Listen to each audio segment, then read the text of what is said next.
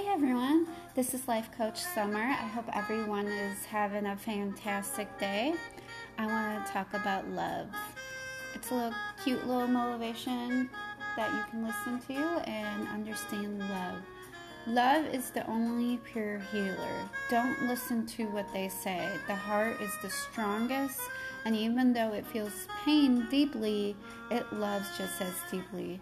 Don't close your heart off. Keep it open and free the love.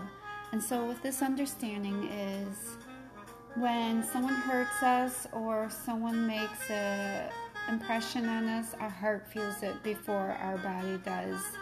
And sometimes healing does have to start with the heart. And so we need to work on that heart chakra and clean it out. And if we need to do some forgiveness or we need to repent of something, we need to clean out the toxicity of people, just do it. Do it for your heart. Do it for yourself. Don't do it for anybody. If someone says your heart doesn't feel anything or you have a cold heart, don't believe them.